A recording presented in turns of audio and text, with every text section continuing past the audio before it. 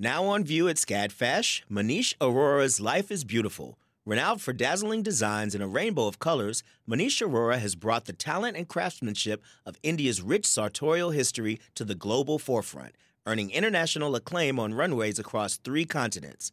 Designing in India since the 1990s, Aurora's glittering garments celebrate extravagant expressions of self through varied materials, techniques, and silhouettes in a triumphant union of Western and Eastern aesthetics adapted to today's multicultural society with a touch of humor. Find out more at scadfash.org. Support for WABE comes from 100 Miles, a nonprofit committed to preserving Georgia's 100-mile coast. Protecting this critical coastal ecosystem takes all of us. Watch the stories of the innovators and future leaders who help keep our coast flowing at OurGeorgiaCoast.org.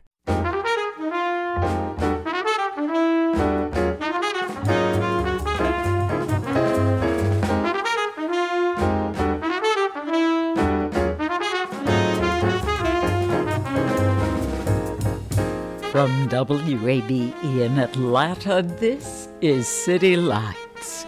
I'm Lois Reitzes. Thank you for listening. Happy May the 4th be with you to all Star Wars fans. The movie industry in our city has been booming for years now. And in our new series, Film Crew Files, we get to know some of the hardworking Atlantans who keep these sets running smoothly and to add to our local economy. Today we'll learn about the many aspects of a set decoration buyer's job from Sarah Riney. A new outdoor immersive theater experience is coming to the West Atlanta Watershed Alliance. Cassie's Ballad is set during the tragic year of Atlanta's missing and murdered children. We'll hear from playwright Adai Moon and director Lydia Fort later this hour. But first, a question for you. How old would you like to be when you retire? Well, if you're U.S. National Park Service Ranger Betty Reed Soskin, the answer would be 100 years old. Last month, Soskin hung up her ranger hat after an astonishing career of service. While her longevity is remarkable, even more extraordinary is the way she challenges us all to move together toward a more perfect union. Her amazing story is the subject of the documentary No Time to Waste, the urgent mission of Betty Reed Soskin. This past November, Soskin joined me via Zoom along with Carl Beidelman, the filmmaker behind No Time to Waste. I began our conversation with a quote from one of Betty's Park Service colleagues. Betty, your Park Service colleague, Kelly English, describes you as Betty Davis, Angela Davis, and Yoda all in one. Yes, I'm afraid that's the way she describes it. I would say that's some high praise on all 3 counts. Would you tell us about your upbringing in the early 20th century? I was born in Detroit, Michigan, left there at the age of 3 to go back to New Orleans, which was my family's home, and came to California at 6 years old. And I've been here ever since. In the film, we see you speaking about your great-grandmother who was born into slavery in 1846. Yes, she was. And she wasn't freed until she was 19 years old. What kind of feedback or response have you received from people after sharing her story? That has surprised me because I didn't know about slavery until I was in school. I don't think that anyone told the story of slavery to their children. I think it was too painful. It wasn't until I was in school I began to hear about slavery. And then I didn't apply it to myself until much later. But you had this matriarch. Yes, it came full blown for me when I was checking out my history. And I learned that my great-grandmother was born in 1846. She lived to be 102, which meant that she died in 1948. My mother, who was raised by my great-grandmother, was born in 1894 and lived to be 101, dying in 1995. I was born in 1921, and I'm still here, which means that in these 3 lives, there's almost 300 years of history. And it isn't until recently that I've begun to fully appreciate that. I was 27 years old, married, and a mother by the time my slave ancestor died. I knew her as the matriarch of my family. She was freed by the Emancipation Proclamation when she was 19. Lincoln, Abraham Lincoln, and my great-grandmother were alive at the same time. It was his action that freed her from slavery. Oh my. What led you to become a National Park Service ranger at age 85? I really don't even know. I was working as a field representative for a couple of members of the California State Assembly, Dion Aaroner and Lonnie Hancock later, who actually became a state senator. And I was working in a one-person satellite office alone and taking in all the things that my area consisted of. And in that time, the park was being created. And they were meeting about how it was to be. And I became very interested in the fact that the park was being created in honor of the women who worked for the men who were overseas. That was only a part of the story. The story really was much, much larger than that. And it was in finding out, by checking out the stories, that all of this became very important to me. And I began to help to shape the park, which I went on doing for 4 years. At the end of 4 years, became a park ranger. Yeah, you work at the Rosie the Riveter World War II Homefront National Historical Park. Yes. And in the documentary, you talk about not finding yourself in the character of Rosie the Riveter. How was that emblematic of American history at large? I don't know how I discovered that. I didn't see any signs of the people that I knew in the narrative. And gradually, I came into the picture long about the time when I discovered the Rosie Memorial. And I was in the picture by that time. And it was kind of wonderful that in the memorial, it's full length of a picture ship. It has plaques in the ground that tell the story as you're walking in one direction. And when you're coming back, it has quotes from the present day Rosies.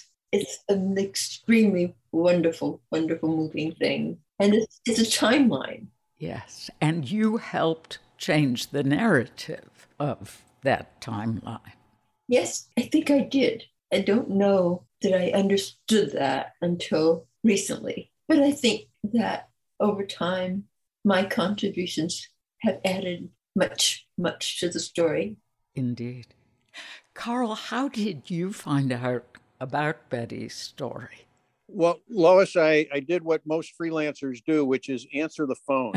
My production partner, Doug McConnell, got a phone call from a friend he knows at Rosie the Riveter Trust, which is the nonprofit association that supports that national park. Marcia was looking for someone who knew something about film or television to help capture the story of this wonderful person on staff. They had a wonderful ranger. And we were in the middle of something, but we thought, well, we'll always come and take a meeting, especially if it's in the national parks. So we came to the visitor center at the Rosie the Riveter World War II Homefront Historical Park, which is quite a mouthful. And we went into the basement for a meeting, sat around a table and with a few park rangers, and one of them, there was this woman named Betty. So the meeting started and Betty started to talk. And Doug and I looked at each other. And once we were able to pry our jaws up off the table, we just looked at each other and said, we're doing this. We'll find a way. The nonprofit had not raised any money for this, but we said literally there was no time to waste. Let's get started. We jumped in, and the next month we were filming with Betty. I mean, she was just remarkable. She just was so incredibly insightful and eloquent and spoke in such a way that it just blew us away. So we were hooked. How long have you been filming the documentary? Well, the bad news about it actually turned into good news. The bad news of not having enough money and of the nonprofit struggling along to get little bits and pieces of money over the years, the production spanned 6 years, primarily because we just didn't have the funds to do all of the travel that we needed, or we had to wait on things. The good news is so many things happened in Betty's life. Her life accelerated beyond all imagination just in the last 10 years of her life. So because we couldn't complete the filming in the time that we normally would, which would have been, this might have been a 2-year project, took 6 years, we happened to be able to be there for so many wonderful events in her life that we otherwise would have missed. So it was very serendipitous. I think the only thing that the film suffers from is because it was so lightly funded, as many documentaries are, we didn't get the benefit of having a larger crew who could sit around and argue about the story and constantly make it better. It wound up being decided mostly on my desk with my dog curled up at my feet, and we'd talk about edits and then we'd proceed from there. Well, it sounds like you had some excellent assistance there, because the film itself is just gorgeous. Well, thank you. Carl, what was it like to be there in 2015 and capture a phone call Betty receives? At first, we don't quite know what news is revealed to her. It's rather suspenseful. Do I need to insert spoiler alert here, or would you talk about that? I would say this to any filmmaker or anybody who creates art. There are some things that are out of your control and you have to be lucky. And this was one of them. I tell people this, the only reason that we captured that moment is that my director of photography, Stefan Runzel, and I had made a plan to go to the visitor center that day during Betty's talk, just so that we could see what the lighting in the theater was going to be like and how we were going to need to light it when we began recording her presentations. And so we were there, and at the last minute, I said to Steph, why don't you just bring the little Sony camera along? We might as well shoot a little test footage rather than just look at it. And so there we were, standing in this auditorium, and Stefan just happened to be rolling when one of the volunteers came in, and you see him tapping Betty on the shoulder, and she leaves because part of her presentation is a 17-minute film. And so during that film, she goes out. She comes back and she walks past Stefan and me, and she's just looking like she's seen a ghost, and didn't tell us what was going on, went back into the theater. And so we had no idea that this was happening, but we were able to capture it simply because we happened to be there for a completely different purpose. But she was completely blown away, and so were we, that she had gotten a call inviting her to come to the White House to introduce President Obama at the 2015 Christmas tree lighting ceremony. And it was memorable, so much so. And this is a good example of what I've always told other filmmakers, is that the most important thing, the audience will forgive the quality of the footage if the story is compelling. And in this case, we filmed that scene with no no external microphone equipment, a little Sony DSLR, and on my iPhone. Just because that's what we had and you used what you had, we were not going to miss that moment. But yeah, much of that scene was filmed by me with my iPhone. Her colleagues worried that Betty had received bad news.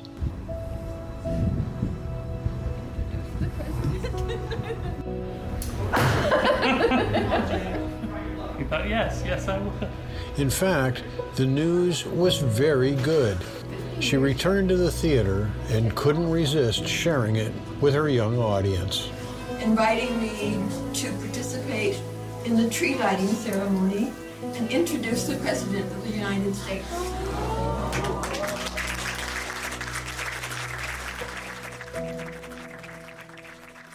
Betty was going to meet Barack Obama. Betty, was that President Obama himself on the phone? It actually was John. Oh, was it John Jarvis? Yes. At the time, John was the director of the National Park Service. Betty, what was going through your mind when you got that call? Oh, you have no idea. I have no recollection of what that was. I know that I was speaking to a combined 10th grade class, and I told them what had happened. And I told them that I didn't know if I was supposed to be sharing it, but that they had to keep it a secret. It was just larger than life. I love when you introduced President Obama. Oh, that was so incredible. I was standing on the stage.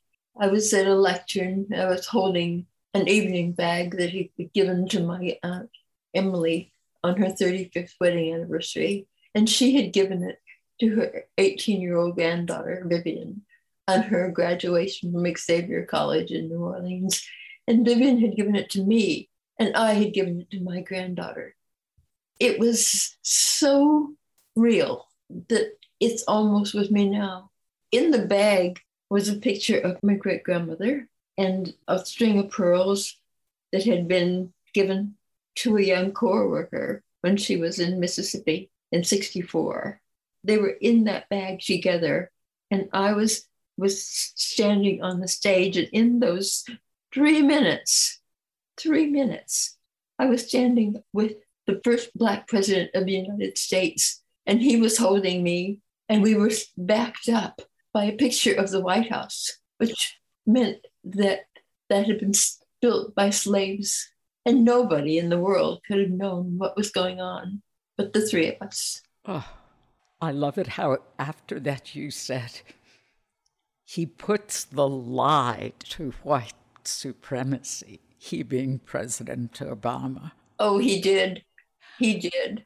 Betty, have other museums asked for your help in expanding their knowledge and materials, filling in those enormous gaps in our American history? No, they haven't. I don't even know whether they would be willing to add to it. I just don't know. I don't know. Except that everything that I said was true for me, and I wanted it known, though I didn't know at the time that it would be so important. It does seem, though, that your impact on the National Park Service has been tremendous.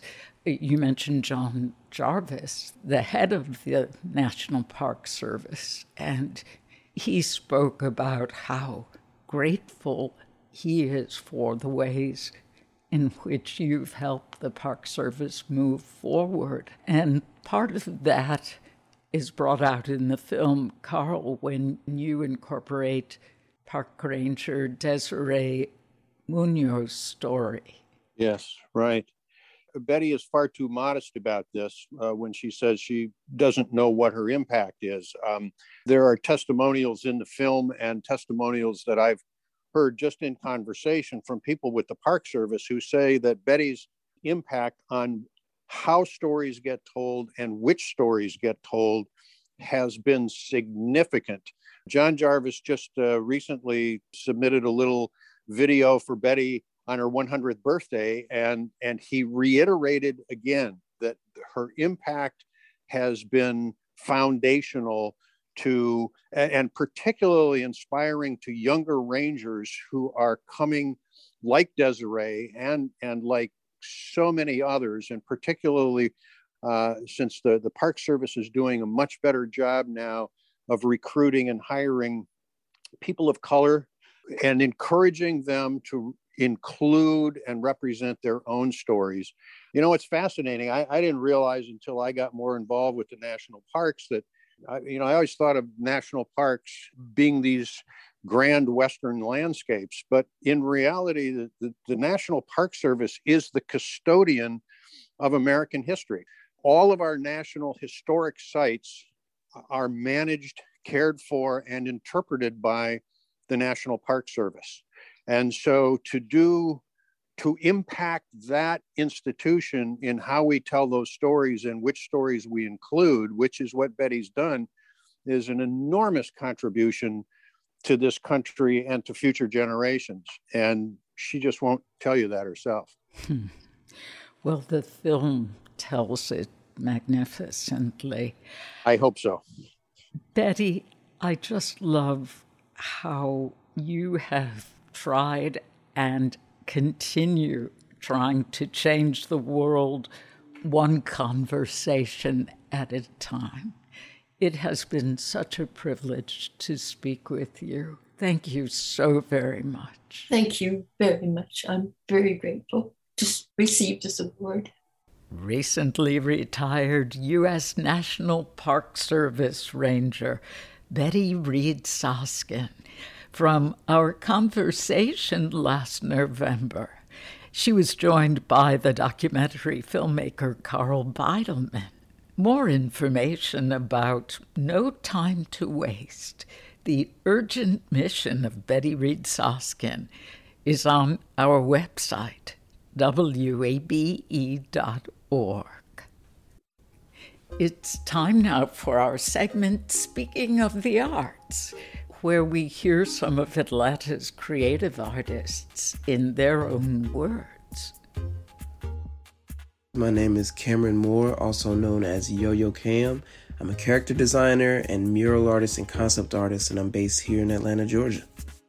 I think that I learned to draw before I learned to write, and it's because I would see these interesting characters in TV shows and in video games and even on like cereal boxes and on billboards when I would ride around with my parents. I would just see interesting colors and characters, and I always wanted to have this sort of connection with them. And I felt that trying to draw them out was my best way of doing so. Having a very colorful imagination, I always wanted to bring that imagination to a tangible form.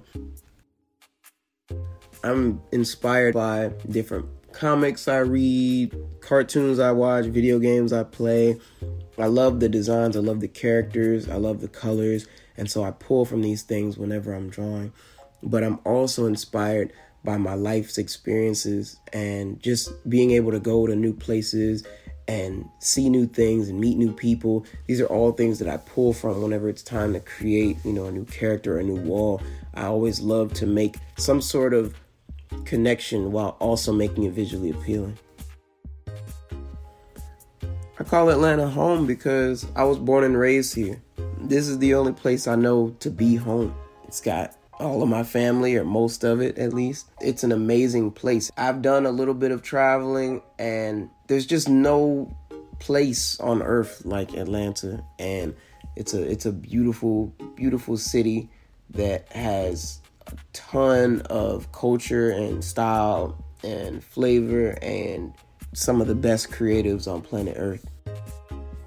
Atlanta has definitely influenced my art, but it was not necessarily through the city, but through its people, because I work with a lot of other creatives on different projects, and through working with them, I get a bit of how they work and where they're pulling inspiration from, how they're thinking, how they approach certain tasks artistically.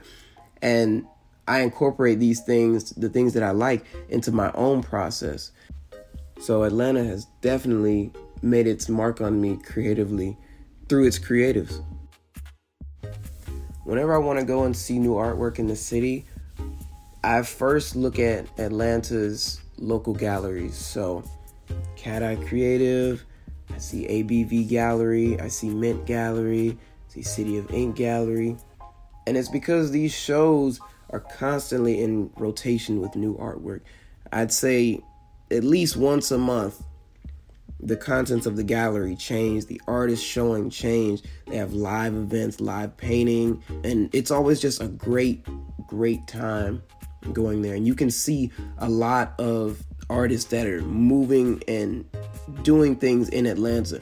Because whenever you go to the bigger museums, you'll see artists, but only a few of us, or it's only the most famous.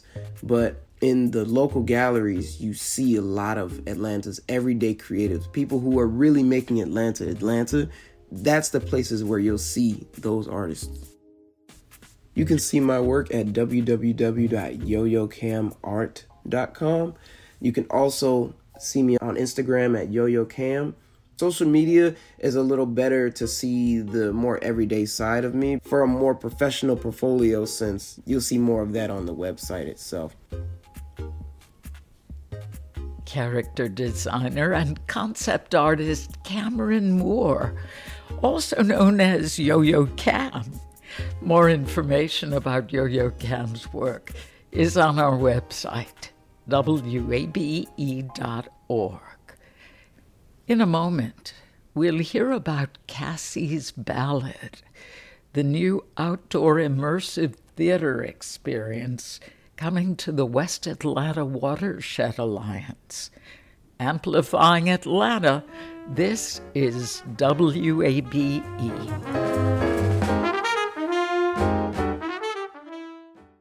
The field of mental health counseling is growing rapidly, and Richmont Graduate University can equip you with everything you need as a licensed professional counselor while integrating your faith into your clinical practice. Programs are offered in Atlanta, Chattanooga, and online. Apply today at richmont.edu. That's RICHMONT.edu.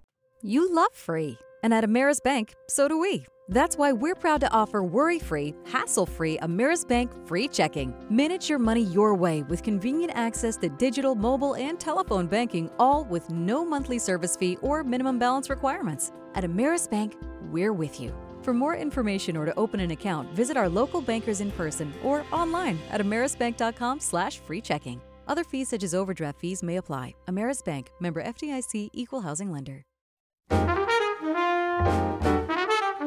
This is City Lights on WABE. I'm Lois Reitzes. Thank you for listening. Found Stages has created a new immersive theater experience inspired by a tragic point in Atlanta's history.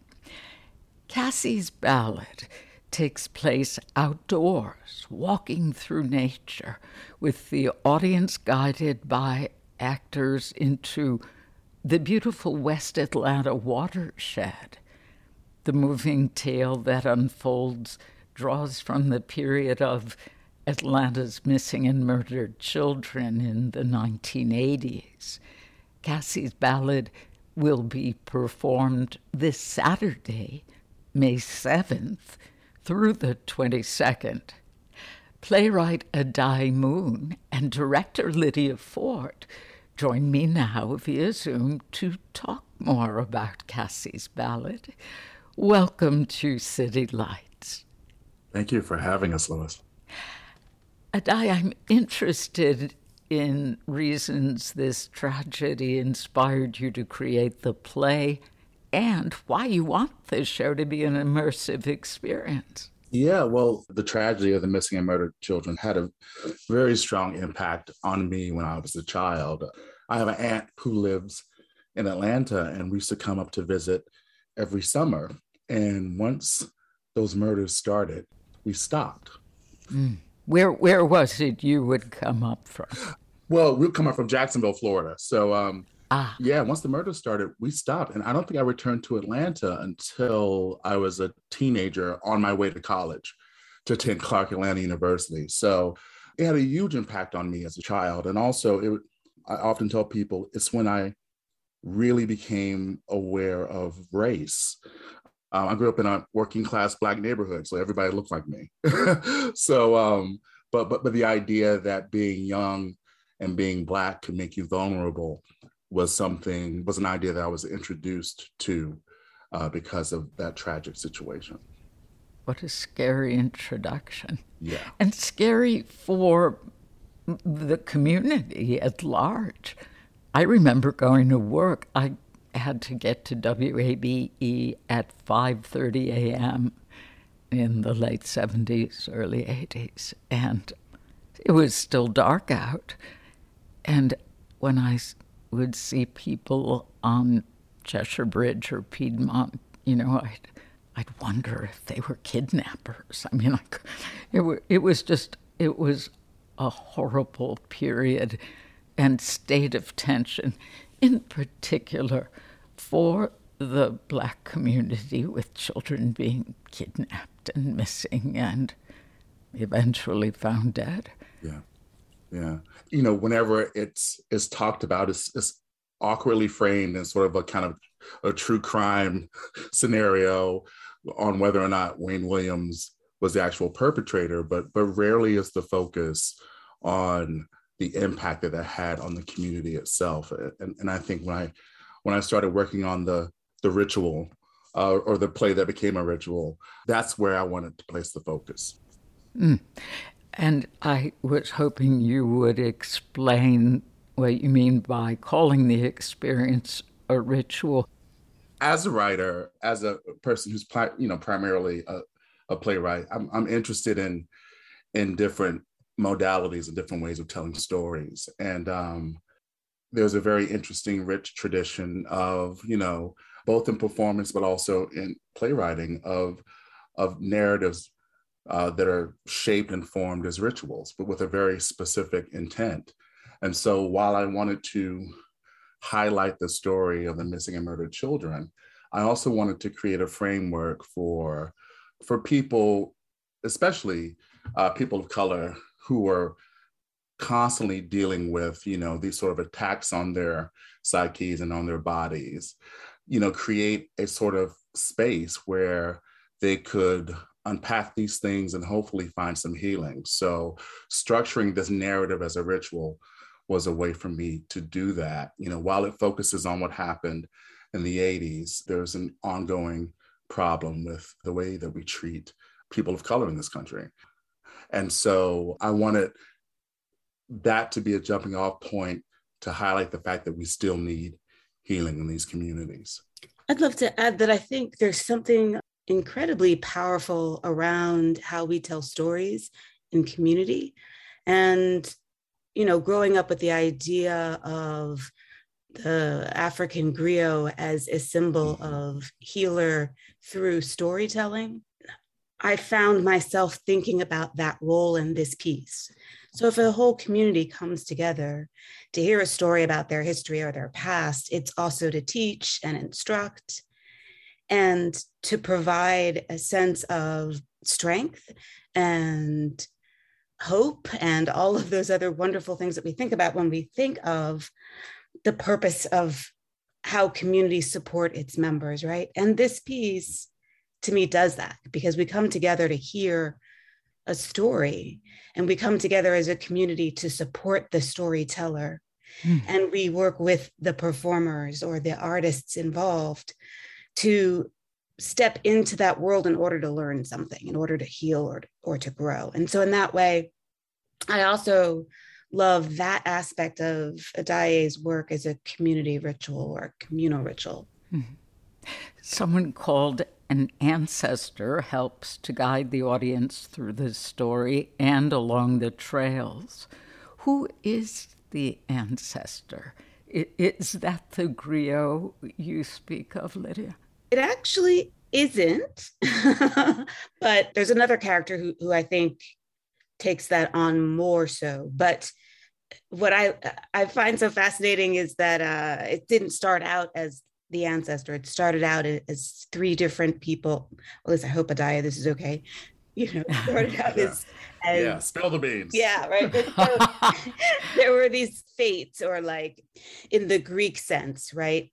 You have a community of women who are guiding, who are trickster-like, who are working in concert with and against folks. And so our ancestor developed out of that. And so I try to retain those qualities where that particular character is still trickster-like, is still pushing buttons in order to move one particular soul in a community's spirit forward.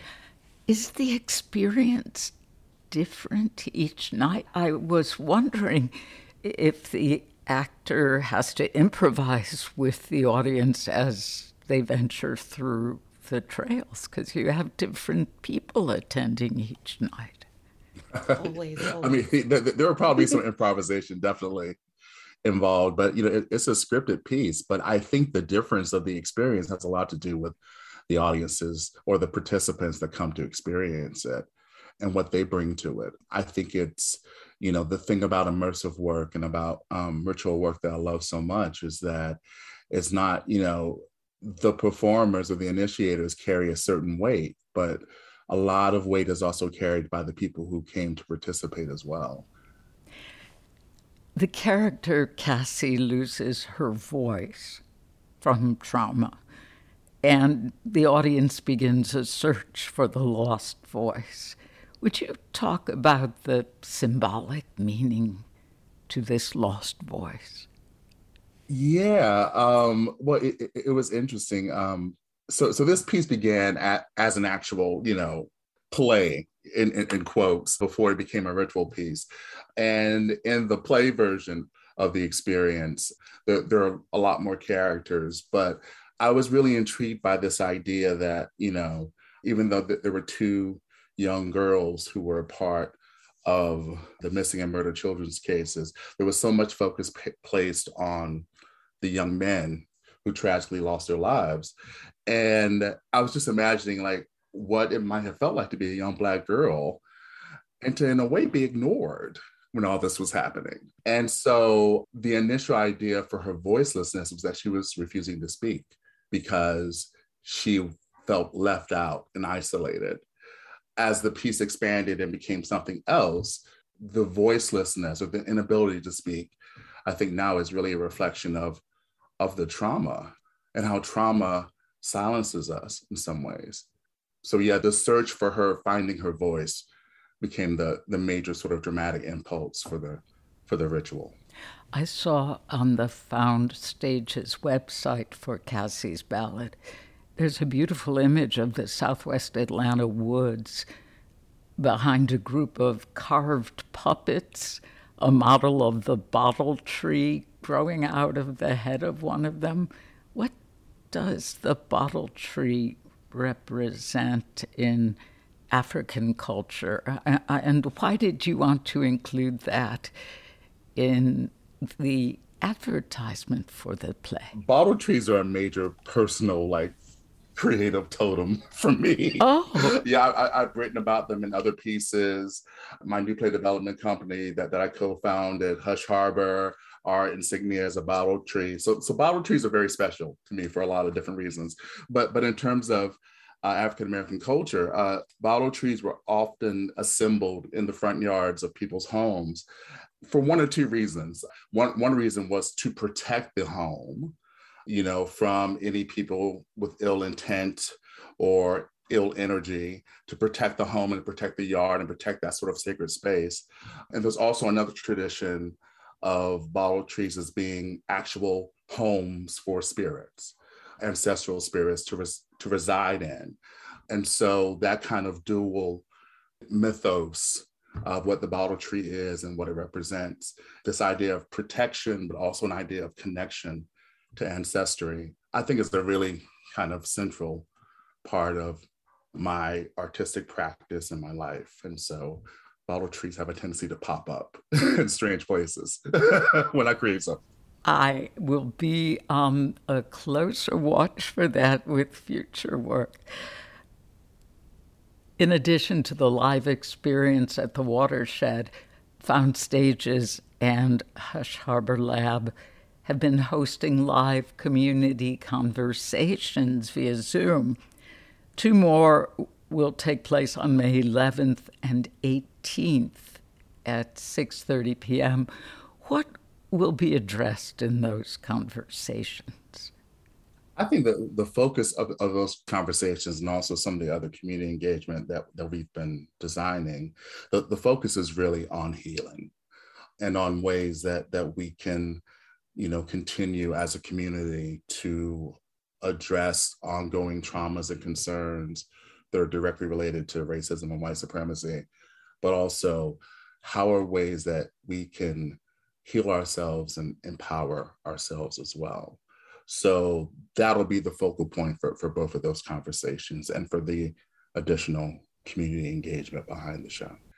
What does the Atlanta community stand to learn today from those tragedies that took place some 40 years ago? It's taken almost 40 years for the city to even fully acknowledge it. And that in and of itself, I think, is an issue.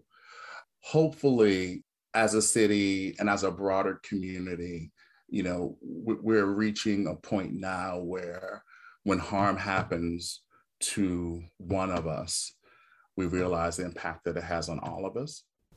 Playwright Adai Moon and director Lydia Fort. Their new immersive theater experience, Cassie's Ballad, takes place Saturday, May 7th through the 22nd, outdoors at the West Atlanta Watershed Alliance. You can find out more on our website, wabe.org. Coming up, our new series, Film Crew Files, where we hear from some of the many Atlantans helping to keep our city's movie industry thriving. Today, featuring set decoration buyer Sarah Riney. Amplifying Atlanta, this is 90.1 WABE.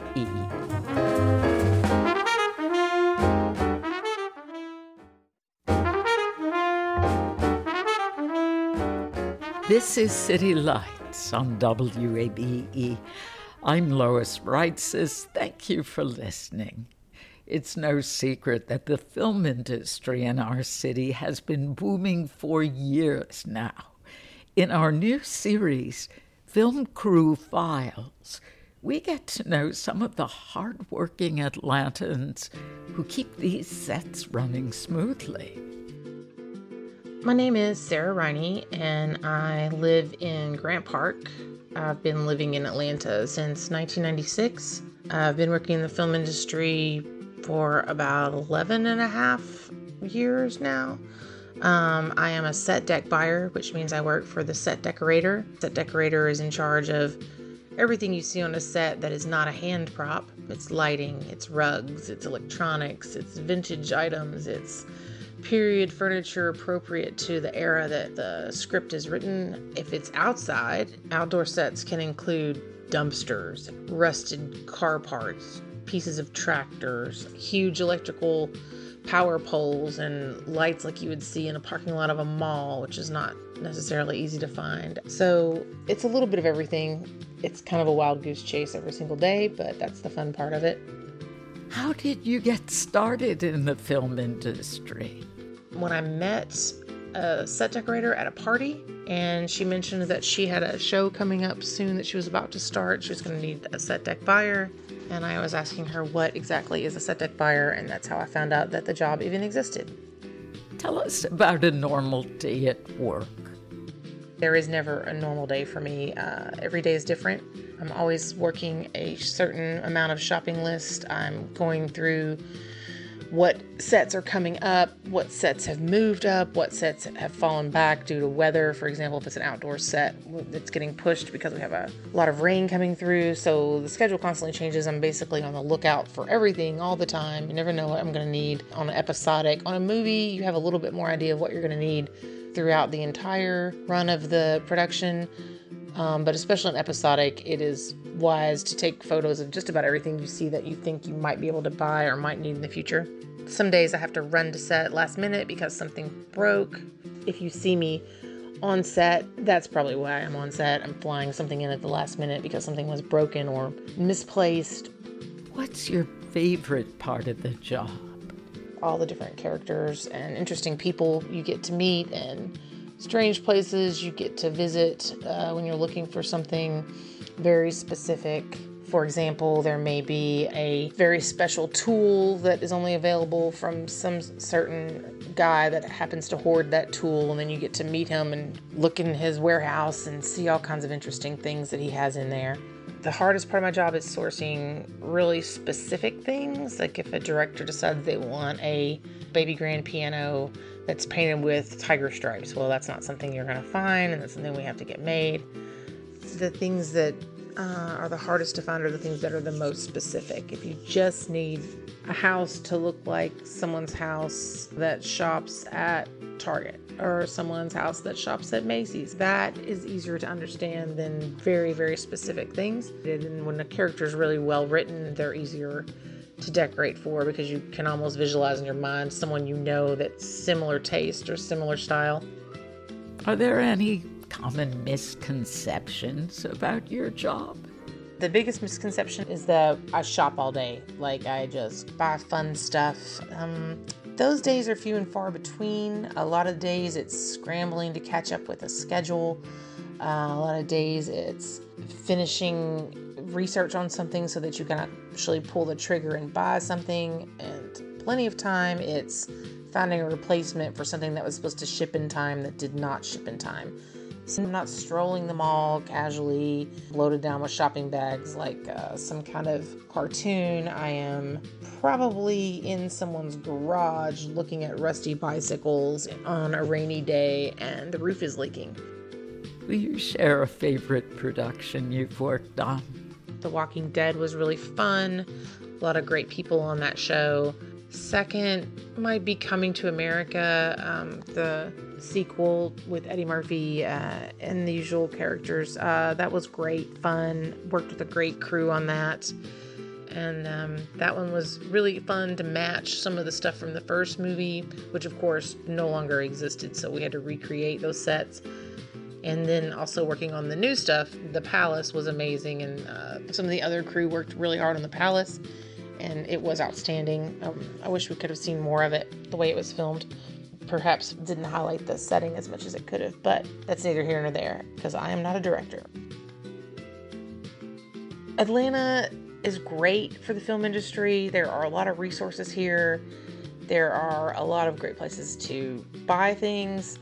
People are pretty open to film crews and understanding how much effect we have on the economy and how everything that we do trickles down, whether it's like my paycheck and then I go out to eat at my favorite restaurants, or I buy things for my own home, or whether they understand that this file cabinet and all these records and this stereo system from 1970 that I'm buying out of your garage, that is film money helping you sell the things you don't need and then have money to buy things you do want. I think people also understand that the industry being here and us being such a production hub does have a wide-ranging effect, and whether it's people are being trained up and then they also train other people, just the general creativity of people in Atlanta. In general, there's been a creative squad here for quite a while that has done all kinds of theater, haunted houses,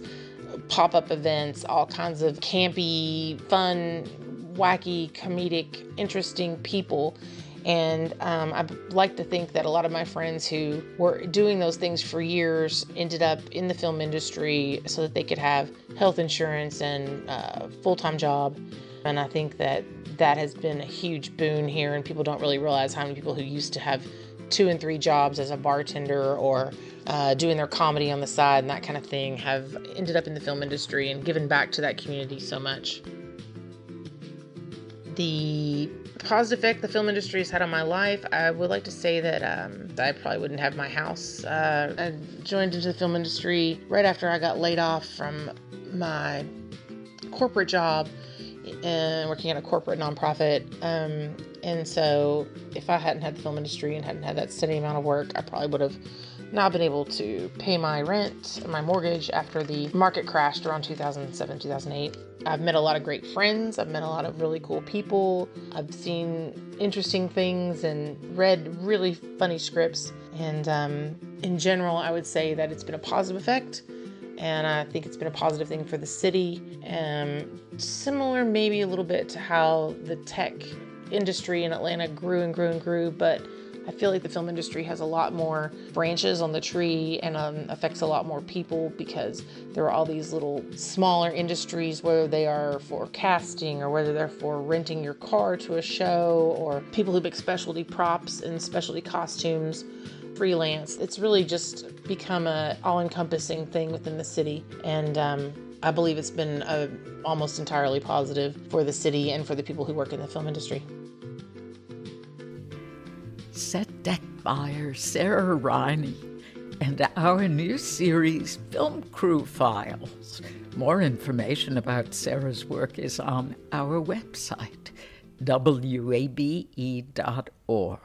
You've been listening to City Lights, our daily exploration of arts and culture.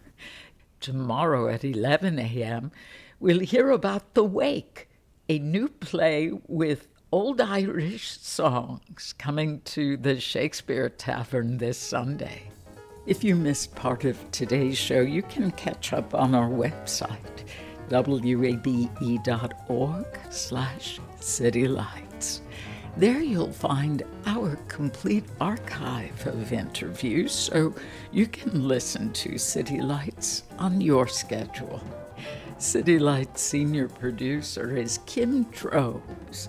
Summer Evans is our producer, and our engineer is Shelley Canavy. I'm your host, Lois Reitzes, and we want you to connect with City Lights on social media. We're at WABE City Lights on Facebook and Instagram, and you can follow me on Twitter at LOISREITZES. Thanks for listening to WABE Atlanta.